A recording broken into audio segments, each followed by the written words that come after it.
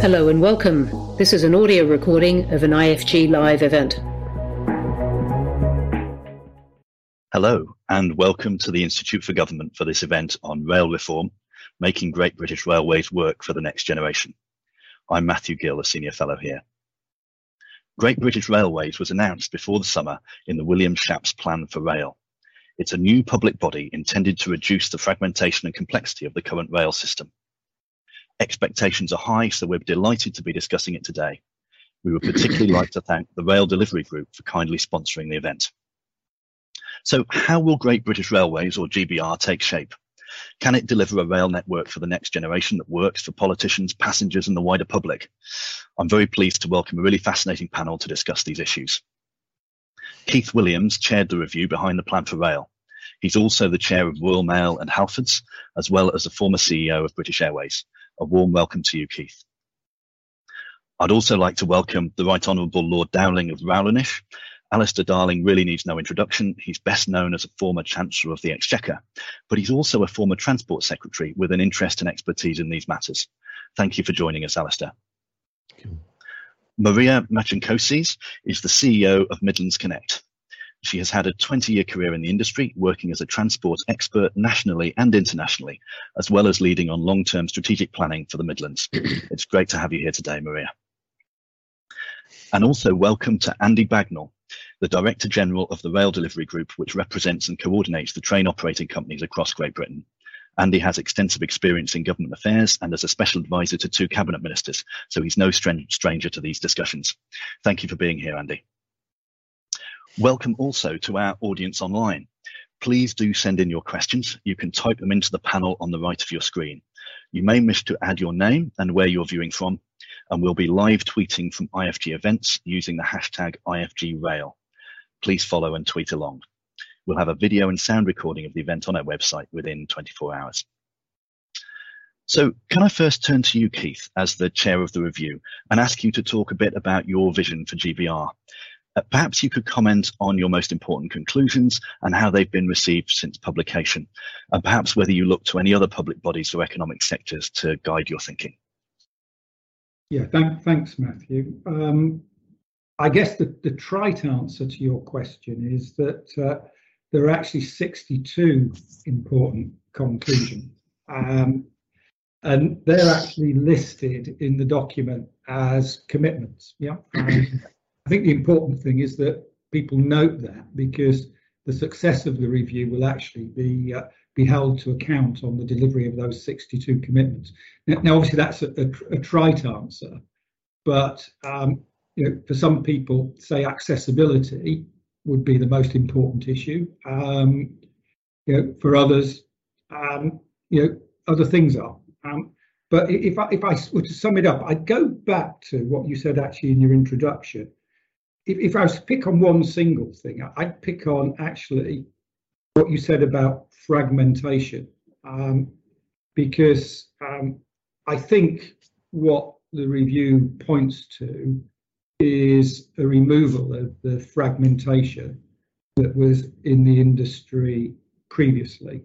And I'd say is that the inefficiencies that brought for both passenger and for taxpayer. So if I was to pick on one thing, I'd pick on that. Now the other extreme that people therefore get to is with the formation of Great British Railways, that actually it's a move to centralisation and in some quarters renationalisation. I'd say is the review is anything but that. What it does is it sets up a guiding mind actually for what the passengers wanted principally, and freight, which was actually an integrated railway network. So if anything, GBR is set up to do precisely that. After that, actually, what it's trying to do is to create an environment for the private sector to thrive and for local communities to thrive. If you like, looking at their ability to be closer to the needs of their consumers and their localities, and bringing that to bear to make Great British Railways work in the interests of passengers. So that's broadly what I'd say is if you like, the important conclusion of the review. In terms of looking at other sectors, if you look at the review itself, it started in September 2018. And in the summer of 2019, we put out a series of 6 papers, which actually were, if you like, were thoughts on the review for people to comment on. And one of those papers looked at models internationally across the world. That part of the review actually demonstrated that relatively the UK actually had a pretty good railway system. Yeah, on a number of measures, it actually fared very well against international competition. So we looked at international competition, and then obviously I come from an airline background. So I got to say, initially when I came to the review, I was drawn, to actually looking at open access across the system. But I pretty quickly discounted that on the basis of, if you like, what the passengers wanted and what the best way of delivery was, which was an integrated network. And it's that, if you like, led to the conclusion of having a guiding mind under GBR. Right. Thank you very much, Keith. On the theme of learning from experience, I guess, Alistair, as Transport Secretary, you announced the abolition of the Strategic Rail Authority, which had been set up in the late 90s with somewhat similar objectives to what GBR is trying to do. What do you think the new body can learn from this? And from your wider experience, are there lessons you would draw from the success or failure of other public bodies across government? Well, first of all, can I say that I very much welcome Keith Williams' central recognition of the fact that you need a single guiding mind to run Britain's railways.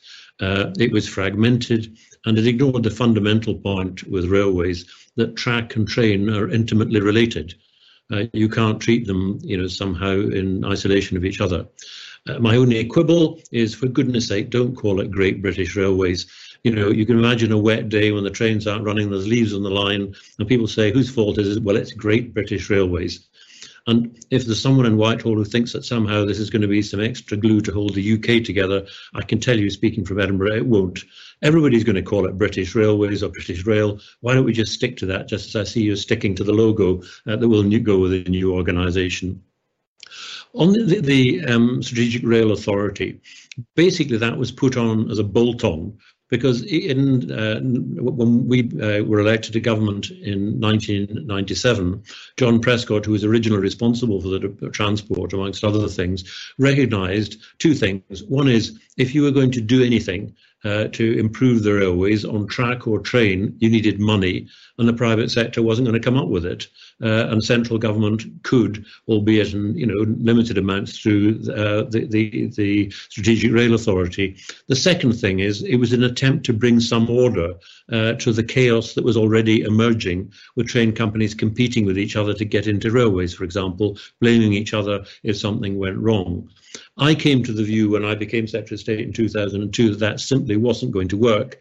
And actually the guiding mind, to some extent, was moved into the department, which I always saw as a stopgap. But like many stopgaps, it went on for rather longer than I intended. We changed the legislation in 2004, amongst other things, establishing the Rail Accident Investigation Branch. But we tried to streamline the system, and critically to get Network Rail and the train companies to work together. Which I think has been announced every couple of years by my successors as a Transport Secretary. So I think you should just put the SRA to one side. What is critical in my mind is 2 things. You've got this guiding mind, which Keith Williams has rightly recognised, You need to have a structure that takes account of the fact that the railways are very different in different parts of the UK in terms of commuter or long distance, or what's required. If you've got any attempt to do levelling up, railways will play an important part of that.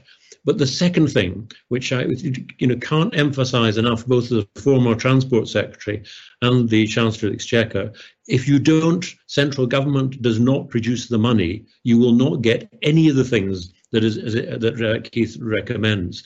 I see talk of there being a 30-year time horizon for funding. That seems to me to be a triumph of hope over experience. We set in place a 10-year horizon, which I think is about realistic. But if you really want to make sure you've got the track, when you bring things like onboard signalling into effect, if you want to make sure the trains are of high quality and providing the service that people want, you need investment. And I just conclude on this point, because I always do. I get asked to speak about the railways. Do not ignore the fact that there is a spectre here, and it's called HS2. And my guess is, speaking as a former Treasury Minister, that will absorb an awful lot of money that would otherwise go into the railways.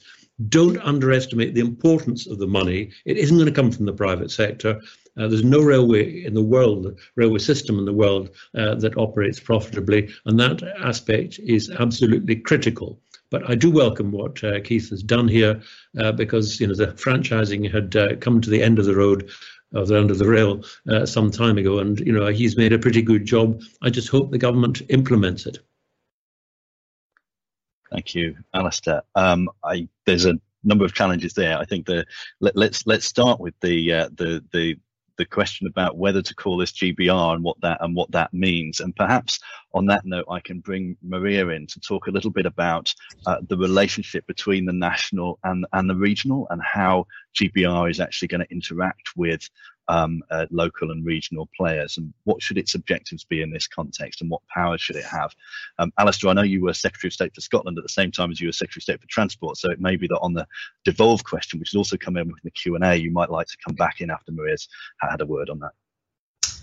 Thank you, Matthew. And I couldn't agree more with Alistair. I would like to actually pick up out of the 62 recommendations that Keith mentioned earlier, 3 points that, particularly from a Midlands perspective, were really, really relevant the day that GBR was launched, and proposals for the rail review and reform were launched. One was about, we were all reminded that this is one network, and that was very important to always remember that even as important as the Midlands is, we are actually served by a national network that needs to help and serve national outcomes, not just regional or local outcomes. So that was pretty important. The accountability angle was really good as well. Everybody really welcomed the fact that it was more important than ever to know exactly who's going to be accountable for, and also the passenger was put at heart. And when we talk about passenger, it's about changing needs and demands, and for GBR to be well informed,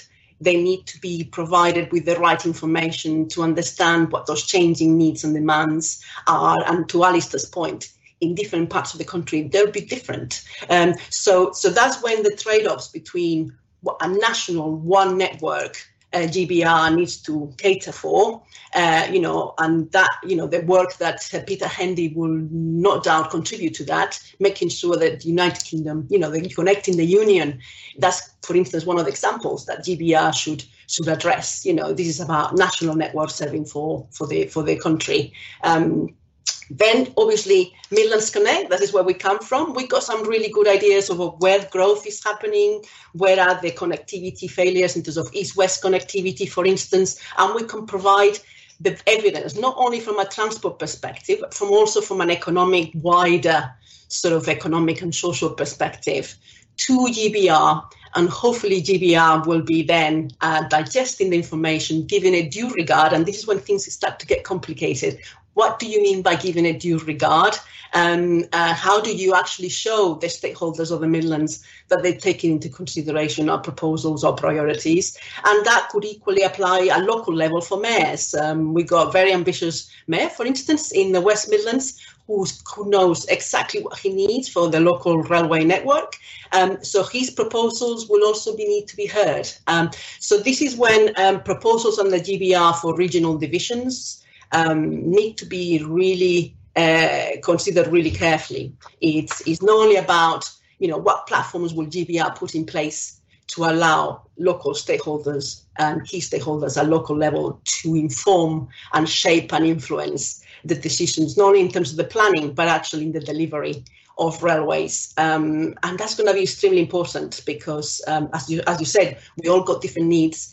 There'll always be trade-offs to be have, but at least the transparency and that certainty, that evidence will lead a final decision by GBR is going to be extremely important going forward. So that is an overview from a Midlands perspective. So when it comes to powers, we would like to see real powers to GBR in terms of ability to be agile, to change decisions of fares, on timetables, to meet that forever changing demands from passengers, and that should respond to the needs of towns and cities in the Midlands too. So we could go on and on about what powers, but most importantly is how GBR will show exactly how they're given regard to local needs, not just the national network, which is extremely important, by the way. Thank you, Maria. On that note, because it's an extension of it, I'll just come to one of the questions that's come up in the Q&A now. We'll take most of these later, so do keep putting your questions in there. But there's a question from Andrew at the Welsh Parliament Research Service. Can Keith Williams elaborate on how the proposed arrangement will apply in Wales and Scotland? So how some of these issues would instantiate in the devolved administrations. So Keith, maybe if you'd like to give a brief answer to that, and Alistair then if you'd like to come back and react to that. Keith. In the review, we took account of today's reality, if you like, that Scotland was devolved, Wales was where it is. I took a view, or we took a view, that, if you like, accountability and responsibility needed to sit together. Up until the point where government passes the accountability out to devolved parts of the union, actually we should follow where we are today. So it was largely a position of no change. However, to Maria's point, is that what we were trying to recognise that, if you like, local knowledge and local input was necessary actually for better efficiency of our railways. And a classic example would be in a situation where heavy rail is not always the answer in a city. It actually might be light rail. So although we tend to talk about heavy rail from where we are in terms of this rail review, actually there are other modes that actually might be better in certain circumstances, and that needs to be taken into account. Albeit with the proviso, again, going back to the fundamental, which is actually we needed to operate an integrated railway. So not everything can begin or end in, say, Manchester. A lot of the rail goes through Manchester, and that needs to be part of the integration of our railway system. But going back is definitely not looking for a solution where everything is run from the centre. I didn't feel that was the right answer. Alistair, does that add up to you? Yeah.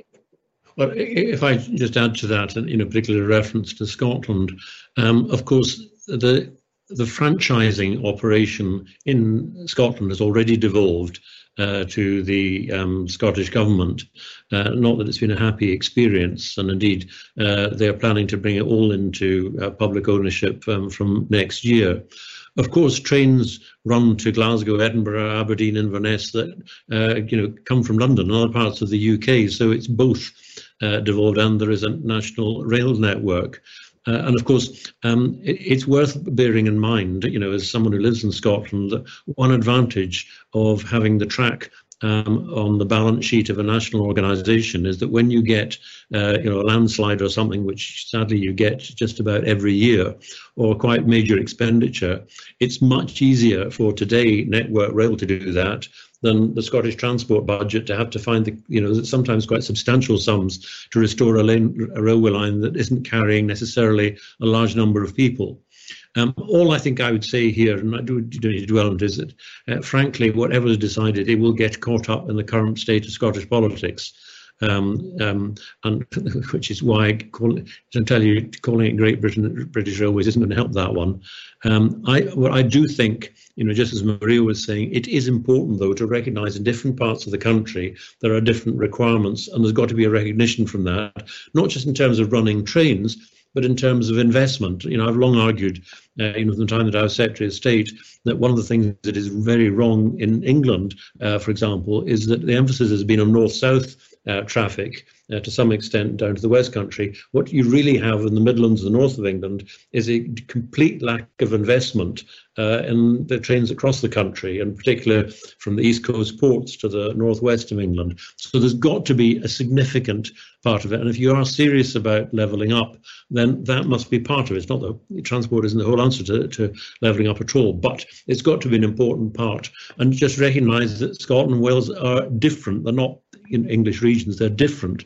But I'm sure that can be accommodated, and we must not lose sight of the prize of recognising the fact that you have a national railway system that runs throughout the United Kingdom, and that hopefully, if this is implemented successfully, you will have a single guiding mind. But the people on that board need to be quite alert to the fact there are, deeply held views in just about every part of the country as to what the railways should be doing.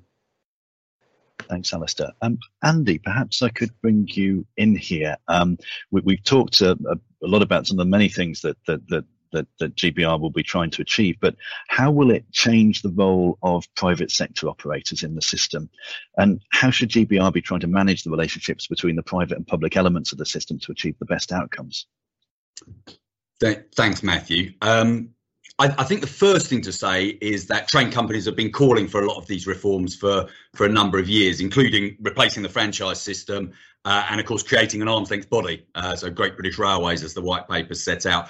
So train operators very much welcome a number of the reforms that we've called for being included in the white paper. I think it's fair to say that the private sector part of the industry sees this as representing a once-in-a-generation opportunity to get rail reform right, so that the railway can become the backbone of national renewal and connectivity as we come out of the pandemic. And obviously that necessarily means a rebalancing of public and private sectors and a changed role for operators. Looking at the sort of positives, I think there's a huge amount to be welcomed in terms of Great British Railways.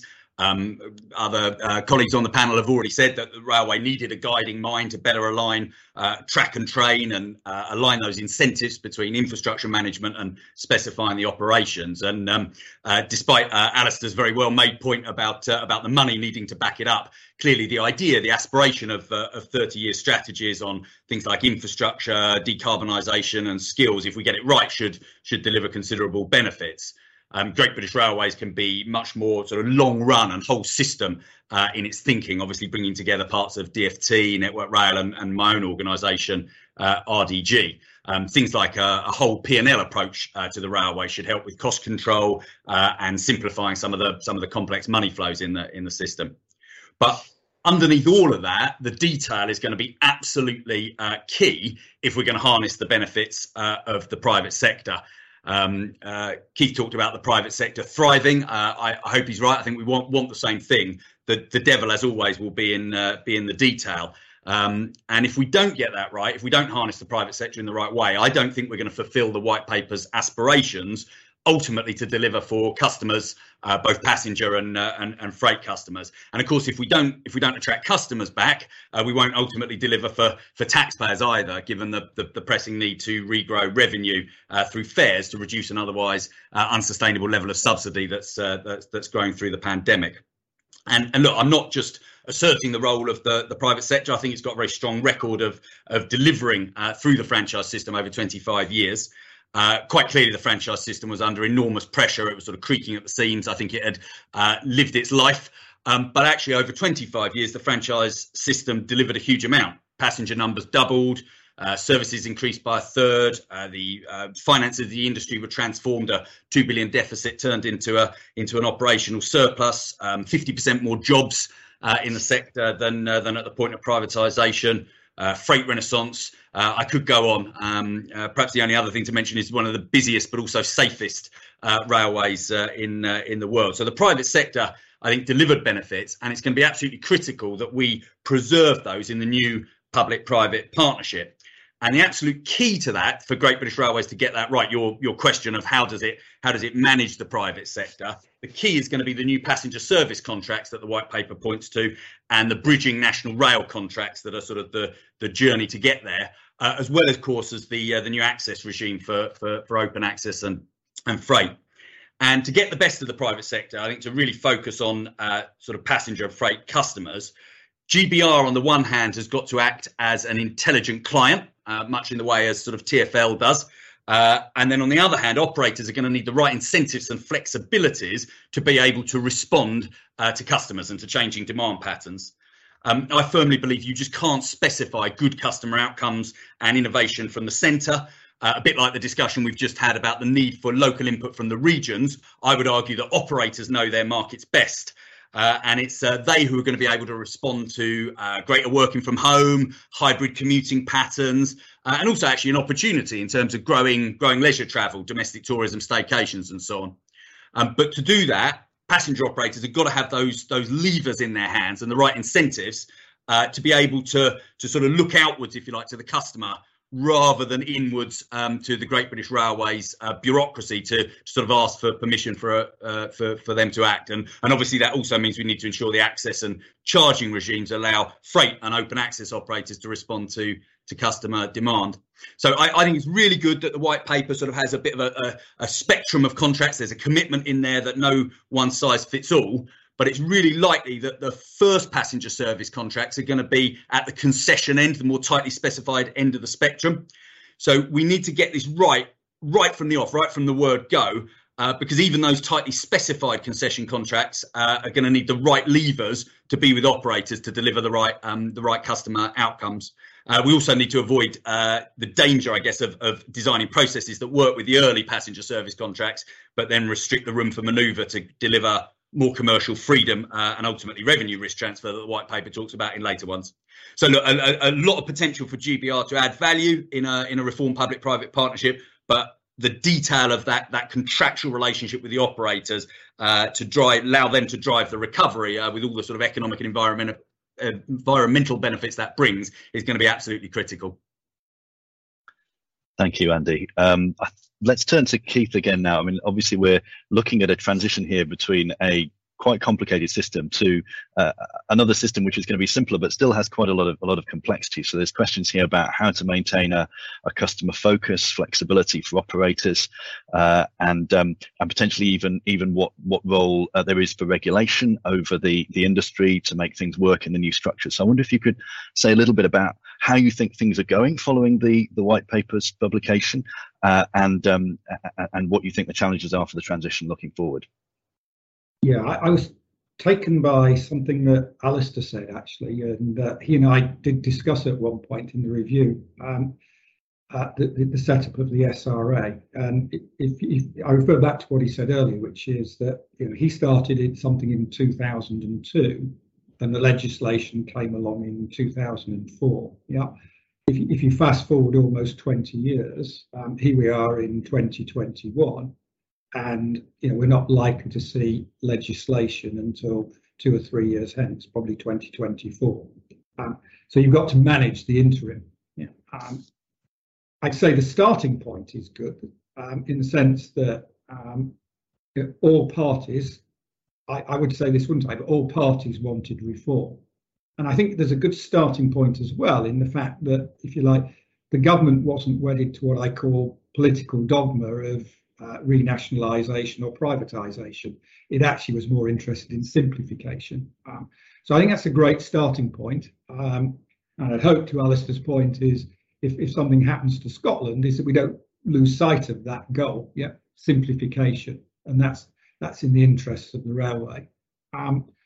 What I then go is you need early signs of success. And I'd like to pick on something else that Alistair said, which is it's fine to have a long-term funding plan. And a long-term funding plan is great, in a sense, for bringing private enterprise in, because they have a sense of what the industry might look like through the piece.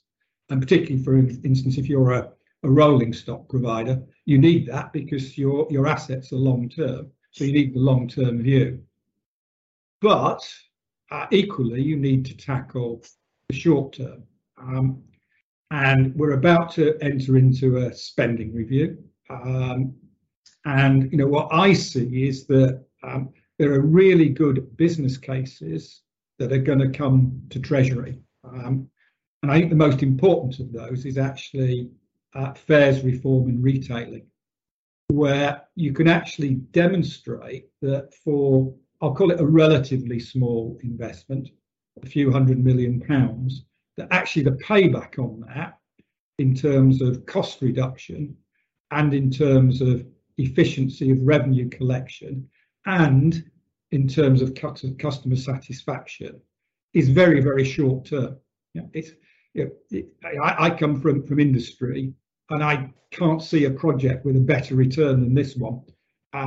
Not only do you give the customer what he wants, you give it at a fairly minimal investment for a pretty immediate return. That to me looks a good business case. But I think we'll see the proof of the pudding, what if and when that is approved, if you like, because we will never get a better opportunity for fares reform. We talk about a complicated railway, one that has 66 million filed fares is a complicated railway. And the opportunity of retail reform and fares reform is huge. And you'll never get a better opportunity because the revenue risk is currently with government. So we need to take advantage of that today. But we need to do it today because over time, things will change. To Andy's point is we might incentivize the private sector to take revenue risk again, or some revenue risk where it makes sense. And it's better to get those reforms done now before you reach that point. So, to my mind, the next couple of years are going to be crucial in actually demonstrating that we're starting to make change. In terms of your question on regulation, the other thing that struck me on fragmentation, and Andy will know this himself, is that when we came, and Alice probably knows better than all of us, is that when you actually looked to try and pull the costs of running the railway system together, it was an enormous exercise. There was no ready reckoner as to this is what the industry spends, because it was in so many different pockets with duplication, etc., etc. What we've got is actually an opportunity with a single P&L to see where the costs are. And the role of regulation should be to ensure that both performance and efficiency are there. And that to me is the role of regulation, the primary role of regulation. Obviously, you've got safety as well. We shouldn't lose sight of safety. But the regulation to me should look at the performance and efficiency of rail, which has not been there over the last 20 years. Thanks, Keith. Alistair, you'd like to come in? Yeah, if I may. If anything worries me, it's actually the implementation of all this. I mean, there's a massive amount, as Keith said. There's the practical stuff which we've touched on. There's how you move from franchised contracts to the new service contracts and so on. But I'm sorry to go on about this, but it's, maybe my chancellor experience rather than transport secretary. We are about to enter into a period where there'll be quite strong headwinds. The government a couple of weeks ago announced quite major expenditure on the NHS, and then on social care. If you look at what was set out in the last budget, the rest of public expenditure is pretty flat. And the one thing, as all of you know better than I do, that really does get the public interest in relation to railways to a new level is this perennial argument about how much do you charge in fares as opposed to how much subsidy is coming from the general taxpayer. Now, I don't see that getting any easier, frankly, and it's going to be, quite controversial, especially at a time when it's possible, we don't know yet, that a lot of commuter revenue may go, as the labour market adjusts and so on. We don't know yet what's going to happen to long-term, the longer distance rail travel. But you are going to be making all these changes at a time when the costs of the railways will continue to rise because of investment, because of the constraints on public expenditure, and there'll be the pressure on fares, which is really what conditions, especially for regular rail users. So that's why the reason I flagged it up early in my contribution is that you can't walk around this. And I do understand what all of you are saying about the 30-year commitment. And believe me, I'm going to say this as an ex-politician as I am now. The best thing in the world is to announce a 30-year plan, because you can be very sure you won't be around when the chickens come home to roost 30 years later on. So you just need to be aware of that. I'm not denigrating. Keith's done an excellent job, but I just think, as we discuss it now on implementation, you need to go into this with your eyes very wide open. If I can come back on it, if this was a railway run at maximum efficiency, then you'd really worry. Yeah. I think we can actually demonstrate that there's about $1.5 billion of costs that can come out relatively quickly. But as in all things, for that cost to come out, you've got to replace it with something. And the obvious example, to give an instance, is ticketing. Yeah, ticketing today it's in the dark ages. Yeah, if you look at why the airlines went to e-ticketing, it was not actually to benefit their customers. It did benefit their customers, but it was actually to take $3 billion of cost out of the industry. But it did need some investment to do that. Great business case. So all I'm making the case of is, yes, hold the industry to account to take cost out, but don't starve it in investment to make that happen. Yeah. Good luck with that, Keith. Just bear in mind that when we were doing the reforms nearly 30 years ago, there was a rising economy. Growth, was a long uninterrupted period of growth. That's why passenger use of the railways went up, actually, more than whether it was privately or publicly owned. But all I can say is, whilst the Treasury will always be receptive to good ideas for taking money out, long experience shows us that the relationship in taking costs out and actually getting the benefit can sometimes be nearer to a 30-year time horizon that you might think. But good luck with it anyway on that. This is why I said, actually, these are short-term payback projects, very short-term payback projects. I hope so. In the light of this Parliament. We're effectively answering a question actually that's come in from Anonymous in the chat, which is, what are the consequences if rail doesn't do well in the spending review? Andy, I know you wanted to come in on this. Well, there's another question in the chat as well, actually, about fares reform and that. And I was just going to acknowledge Alistair's point that, of course, the Treasury sits behind a lot of the aspirations in the white paper, and is going to need to put the money, the finance behind them ultimately in order to make them happen. Keith made the point, which I very, very strongly agree with a moment ago, that now is the best opportunity in a generation to get fares reform. But it's quite clear to me that if you read the white paper, the aspirations are there. The white paper sort of wills the ends, but it doesn't quite yet will the means. And the cynic in me would suggest that perhaps some of those debates were parked to the spending review, and the Treasury is yet to have its say. But you look at what's in the white paper: pay as you go, simplification of long distance fares. All of those will have a price tag to them to move to the means of delivering them, single leg pricing, which is something that, again, we've been train operators long calling for. So I absolutely agree. The comprehensive spending review is going to be critically important to delivering fares reform as a big and probably the most tangible element of rail reform from the passenger's point of view, as well as then some of those other things we've been talking about, the money behind the long term strategies and the investment in rail. Thanks, Andy. Maria. Yes, just to add to the debate on fares, obviously from a Midlands Connect perspective, we will want to see the fares integrated with the wider public transport. And that's part of making it really easy for those regular commuters that Alistair was referring to. You know, people do not just travel on railways. People would want to travel on a car sharing scheme or a tram or a bus and jump onto the railway. So we've got to be really creative in that space.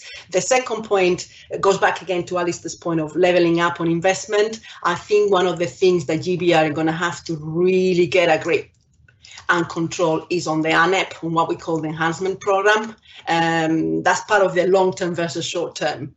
If you keep just getting the pipeline and not focus and not clarity on exactly what needs to happen when, we're going to always have that dilemma of what needs to happen in the next 5 to 10 years and that compromise and that prioritization that we all would like to see in place. So I will say, yes, I agree, 30-year might be challenging, but let's make sure that we invest properly in that pipeline, an enhancement pipeline program that at the moment, the operators and the local authorities, we're all asking for more transparency and clarity, because that's going to be very, very important moving forward. We need to know what's planned when, and we need to build that consensus together. Thanks, Maria. Andy, perhaps I could, before we turn to questions from the audience, perhaps move on to a more general question that we have sort of discussed. But what kind of qualities do you think the leaders of the new organisation will need, and how will its culture shape the ability it has to succeed?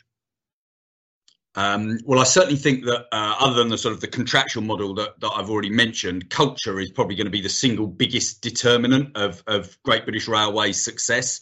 The white paper obviously calls this out specifically, commitment number 5.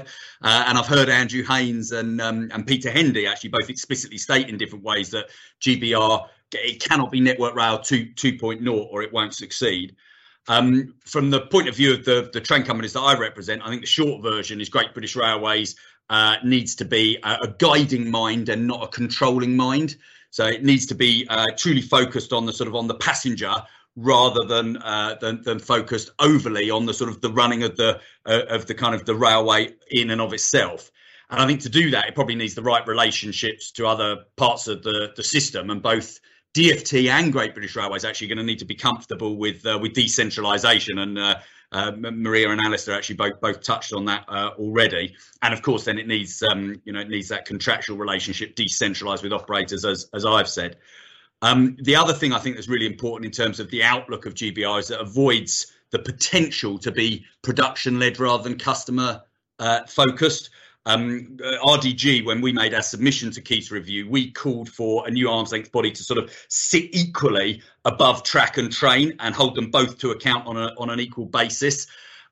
Obviously, by folding the infrastructure provider Network Rail into Great British Railways, there is a danger that infrastructure is sort of prioritised over train operations, shifting away from the commercial focus of operators and that focus on passengers. There's also, of course, the danger of GBR marking its own homework on infrastructure, but that's perhaps a separate issue.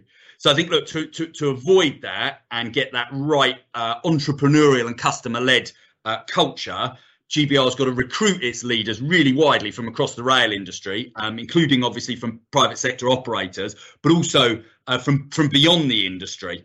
And Alistair touched on this earlier in the context of devolution and sort of Scotland and Wales. But I mean, we're going to need leaders for GBR who are really quite politically astute and sort of and agile. They're going to need to work in partnership with the Westminster government, with devolved authorities, city regions, but also then act autonomously and sometimes make some of those really tricky trade-offs, acting as the sort of the balancer of different interests. And that's true right from the off in this sort of immediate setup and mobilisation phase to spring next year, and then a sort of transition phase, and then ultimately when GBR itself is on the statute book after legislation, all the way through. That leadership quality is going to be absolutely critical, and we need a really sort of laser-like focus on chasing every scrap of revenue, on sort of commercial outlook and entrepreneurial outlook to ensure that the railway recovers. One other thing, actually, if I may, on sort of culture, I think we need diversity of thought, and that wouldn't be a bad thing to actively prioritise, as I'm sure that those sort of mobilising GBR will. And that includes drawing on different professional disciplines, as I've mentioned, but I think also taking the opportunity to attract people from more diverse backgrounds would be a good step. I think we're very good as an industry in providing a pathway for social mobility, but we can probably do better on getting more women and more people from ethnic minorities into key roles in the industry.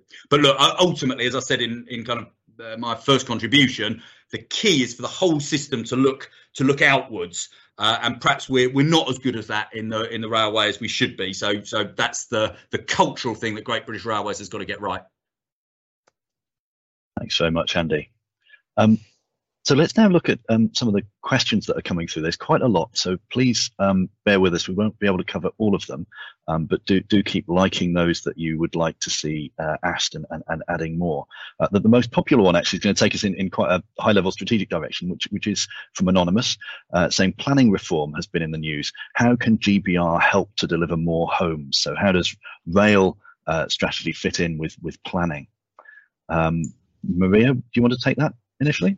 Great question, and a really important one. I mean, today we've heard about the Levelling Up white paper and the new task force.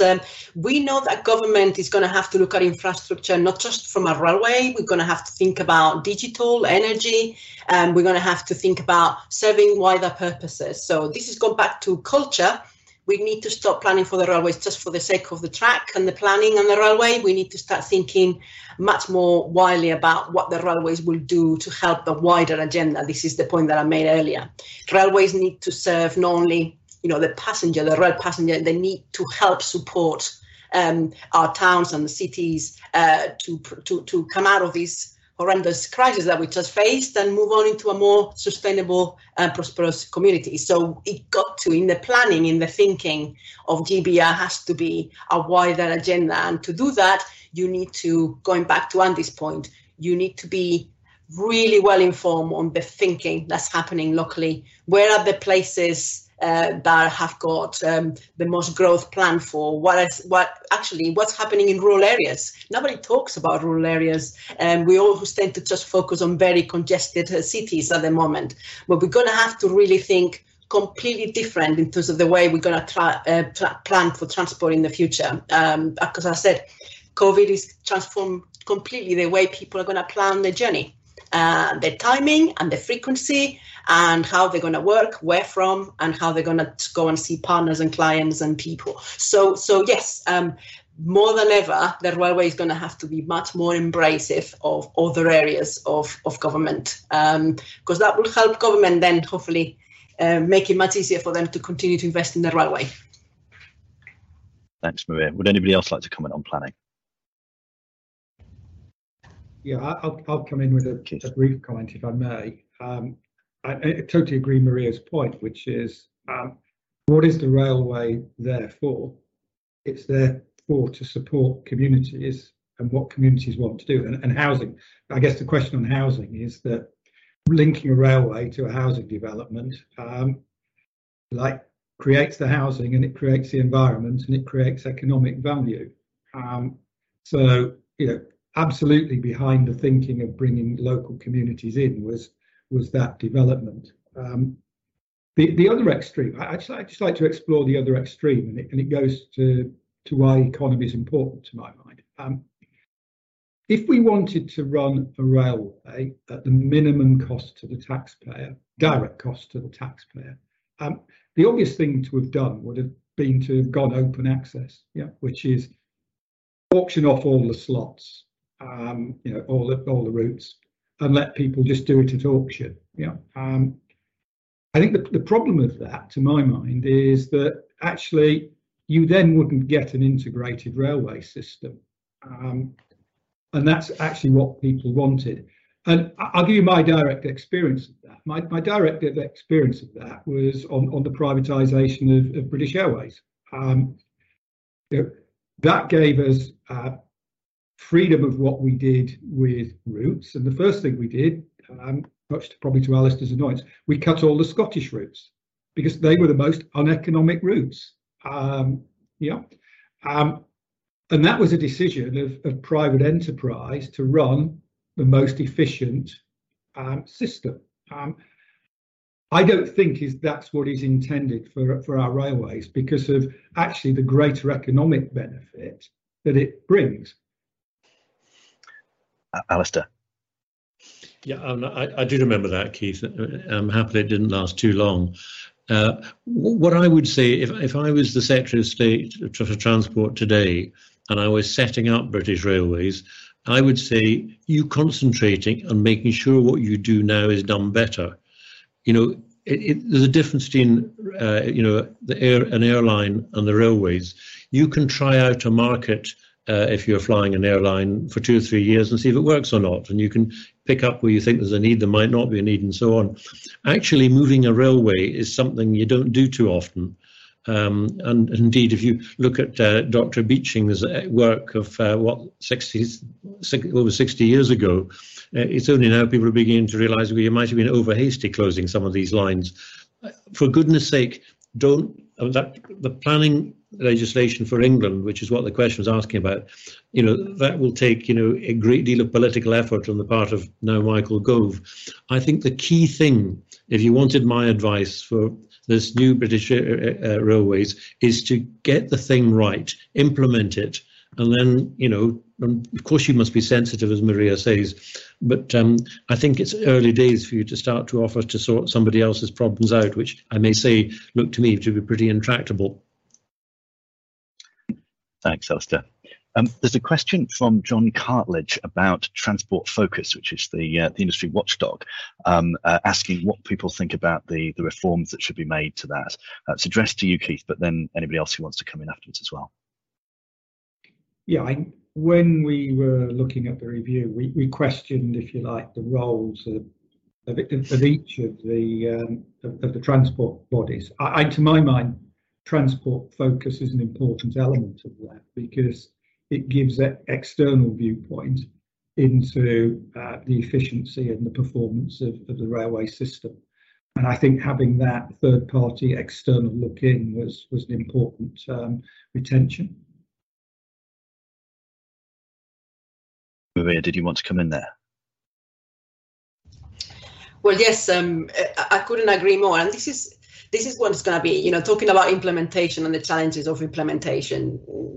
It is going to need some good leadership to bring in all these different stakeholders and point of view together and take the opportunity of GBR forward, because it is a huge opportunity.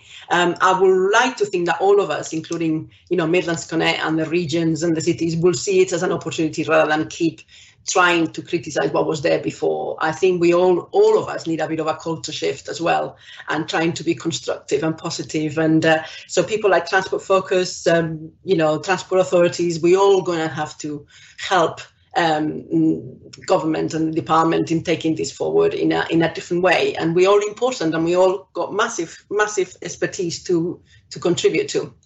But we've got to do it in a more positive way, I will say. It's all of us, we need to be more positive about this. Thanks, Maria. There's a question from Roger Ford, which I think is probably addressed to Andy in the first instance, saying, how can the private sector thrive when the role of train operating companies will be greatly diminished with the introduction of passenger service contracts with no responsibility for timetables, fares or staffing stations? So a slightly pessimistic view. And Andy, what would you say? So I think there's a lot to play for. I sort of touched on this in my first contribution about the passenger service contracts, and we've got to get the detail of them right. So I think Roger's obviously absolutely right. The white paper clearly points to a sort of reduced role for operators in the sense of not being on full revenue and sort of cost risk in the way they are in the franchise model. And obviously it points to a whole range of aspects in terms of Great British Railways, setting timetables, setting fares, and so on. But I think to get the right balance in those contracts, and if you look at what the white paper says in other areas about the operator's role in sort of meeting punctuality and customer satisfaction targets, the operators are going to need meaningful input in a way that I think is perhaps more significant than is sort of explicitly set out in the white paper. You're not going to be able to deliver for customers without operators having a meaningful input into timetable production. Obviously, the white paper earmarks for operators the sort of delivery of that timetable, the actual train service. But similarly with fares, the white paper talks about Great British Railways sort of setting fares, but actually operators are going to need to be able to respond to local markets. And particularly given the white paper says that in some of the passenger service contracts, I'm assuming the sort of later long distance contracts, operators will have more commercial freedom and revenue risk. Again, you would not be able to manage revenue risk without having a considerable degree of influence over the fare structure. So I actually think one reading of the white paper would support what Roger's saying, a much diminished role for the private sector. But I think as we work through the implementation of this, we've now got to get the detail right and actually argue the case of getting the balance right of what the private sector operators and other operators, for that matter, input is into Great British Railways, setting what it is allocated to set through those contracts. Thanks, Andy. Keith. It's interesting, isn't it, talking about timetabling, because I think the origin of the review is actually nobody took responsibility for timetabling. In reality, which is why we needed the guiding mind, because ultimately the timetabling sat with the Secretary of State, and I don't know, Alistair, you felt about that, but I'd never put the responsibility with the person who's probably the furthest away from it. So timetabling is the classic example to me of why you needed to create somebody who was in charge of it. Agree. Thanks, Keith. Question from Anonymous, which I think I'll ask Maria in the first instance. What should the top priorities of fares reform be in a post-COVID system? Well, I will say this, wouldn't I? At the moment is to get back people into loving the railways again. I think that's top priority. I think, we've seen people have gone back to the roads in a similar manner, even above what used to be pre-COVID. We're not at all anywhere near when it comes to railways. And that's all due to a number of reasons, and it's no point going and dwelling on it too much, but we certainly need to get people excited and confident to go back onto the railways. And to do that, I quite agree with Keith, fare reform is going to be extremely important, and to do it in a manner that people can choose and travel as they please, as they test themselves what hybrid working, for instance, means for them. So we've got to go into that space. We're going to have to really also empower our operators to come up with innovative solutions too, in terms of how they reach out to customers, how information is shared. We really going to have to be extremely adventurous and creative. And that's something that perhaps, we need a wider non-transport input into this, I would say. But that's the priority. And the other area I'm always mindful of is jobs and supply chain. In the Midlands, for instance, we've got the biggest cluster of rail supply chain in the continent. They look very much into what's being proposed here. And this has gone back to my pipeline rail enhancement element too. They do really need to know what's in the pipeline, what's being planned for enhancements, so they can invest in the skills, they can invest in the right sort of components, and start, that journey of planning and preparing for delivery. So there's two accounts, but at the moment, I say priority number one is get people excited and back on the railways again. Thank you, Maria. I'm going to try and squeeze in one final question, which is amenable to a one-word answer. It's from Anonymous, and they ask, which city in the UK is best to host the officers and staff of GBR? Andy, do you want to take that first? Oh, coming to me. I would say where I think it probably shouldn't be, given what we said about the cultural need to show a difference. It probably shouldn't be Milton Keynes. It probably shouldn't be London, given the sort of political climate at the moment. But beyond that, I am certainly not going to pick favourites between the great cities of Great Britain. Maria? Don't get me into trouble. I'm a Midlander, so what will I say? We've got great places in the Midlands. Derby. We got Crewe. Really home to. We are the heart of the network. So we're selling our places. Believe you me, we're working really hard to secure the location of GBR in the Midlands, because we do feel we are the heart of the network, and anybody could attend and visit us anywhere. But never mind. I won't get into trouble. Alistair, you might have a predictable answer too. Well, it's obviously Edinburgh, isn't it? Yeah, quite. And I could continue to have a close interest in what you get up to. But wherever it is, it doesn't need to be in London. There's an awful lot to be said for having it, well away from London. If for no other reason, everybody working there would have to use the railways to go to meet other people. So, I think we're probably all agreed on that. The important thing, though, this is the last point I'm going to make, is the guiding mind is a thing that caught my attention. And the sooner the government sets that up, and I'm not sure you need legislation, actually, kind of a shadow board and so on, the sooner that gets going, the better. The railway system in this country is generally very, very good. It's the most heavily used railway system, I think, anywhere in the world.